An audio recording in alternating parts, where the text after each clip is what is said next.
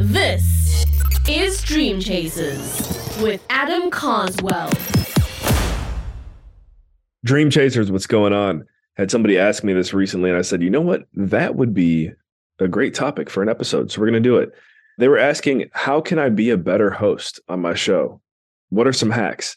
I'm sure if I sat here for a while, I could probably think of some more, but there really is one that comes to mind for me. And if you're someone who's thinking about podcasting, or you're already podcasting, or you want to do more of it, you might even be mad at me a little bit for this piece of advice because of how straightforward and simple it is.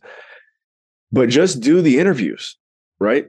Just do the interviews. Do as many as you can, get the reps in, because what works for you as a host might not work for the next guy.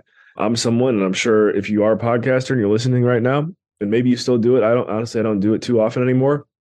But I used to come in with, 5, 6, 7, 8, 9, 10 preset questions that I would try and stick to. And those are cool. They're always good to fall back on.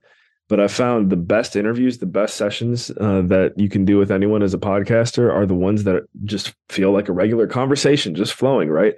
Which requires a lot of listening. And I know my wife will probably chuckle when I talk about how important listening is. But when you're doing an interview, you got to pay attention to whoever you're talking to and what they're saying to you. Listen, and then you can be reactive with your questions that you ask, right? Because the questions that you ask will always take the level of your show to whatever level you want to take it to, right? The better questions you ask, the more you're going to get out of your guest. If you are asking preset cookie cutter questions, you're not going to get a lot out of them. They might, and if they're sophisticated or someone who's talked a lot type of guest, they're also going to smell that on you too. They want to know, are you actually listening to what I'm saying? Do you know what I'm talking about? And if you don't know, being able to at least mirror or label what they're saying back to them to get more out of them. And what I mean by that is if someone says, hey, I really like race cars, and then they keep talking, all you got to do is say, so tell me that. You said you like race cars. Could you elaborate a little bit more on that?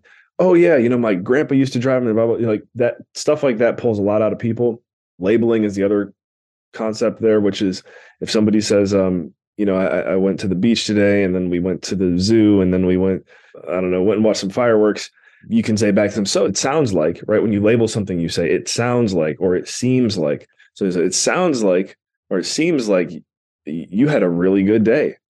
When you label statements or things back to people like that, it pulls out of them more information and more details on what they were talking about. So you can also not have any clue about what your guest's background is and still make them feel like you do know what they're talking about and give your listeners what they came for, which is a good show. So those are some hacks there. But again, I think the number one thing to pay attention to is you have to do the reps. You have to put in the work. You have to endure long enough at being bad in order to become good, because that's just the process of how it goes. Recently, the Denver Nuggets won the NBA national championship, and I heard a really good piece from Nikola Jokic, their MVP, the star player really of the NBA right now. And he said something that I think a lot of people in general, whether you're in business or whatever, like people overlook. He was like, well, in the process of winning a championship, first, you and your teammates, you have to suck, and then you have to get good, and then you have to fail while you're good. And then after that, then maybe after putting in the time, you win a championship, right? So similar to podcasting, the best way to become a better host is you got to do the reps. You have to put the work in. There is no shortcut. And the more interviews you can do, the better. You'll really start to see, what is my style? What is my voice? Even do a little gimmick, right? Like ask a question that is easier. People are only going to get that question asked to them on your show. I remember thinking back to my college days, I was doing some broadcasting, and maybe every other week we would host this show with one of the coaches from the teams. And that coach always knew when they were going to sit down and talk to me on the recording that we were doing, that I was always going to come in with, I think I called it like the quick 3 or something. I was like, favorite restaurant, favorite color, favorite vacation spot, right? And it builds a little bit of a reputation. It's like, oh, Adam, I love when we do the quick 3. So always keep in mind, you can do little gimmicks and stuff like that. But the message and the main point here is, in order to find out who you are as a host, in order to find your voice, there's no shortcut other than just doing it, hitting the record button.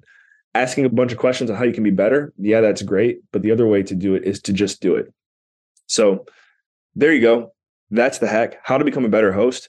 do more interviews, do more podcasts, figure out what is your style, sprinkle in some gimmicks in there, maybe come with a few preset questions if you need them. If you're having on a high profile guest too, the preset questions can be nice because then your guest knows like, oh, they actually like did their homework on me. Or even if it's not a high profile guest, if you want one of whoever you're bringing on to feel important and feel special, sometimes the preset questions sneaked in there at the right time can really make a lasting impression on them and make them want to, share your show and just become closer friends with you. So keep that in mind, but I'll hammer it home one more time. Just do the freaking interview, right? Just do it. And you're going to suck at first, and then you're going to get good, and then you're going to be a master. That's how it works.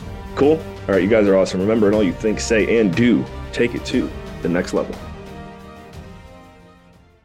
Dream Chasers, thank you. Thank you for investing your most valuable resource with us here today, your time.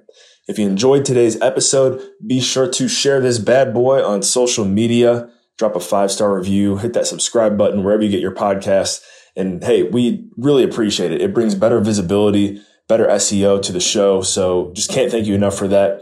And also, as you notice, we don't have any ads here on Dream Chasers. So just want to remind you to head over to carswell.io to get all updates, especially because I am currently writing a book.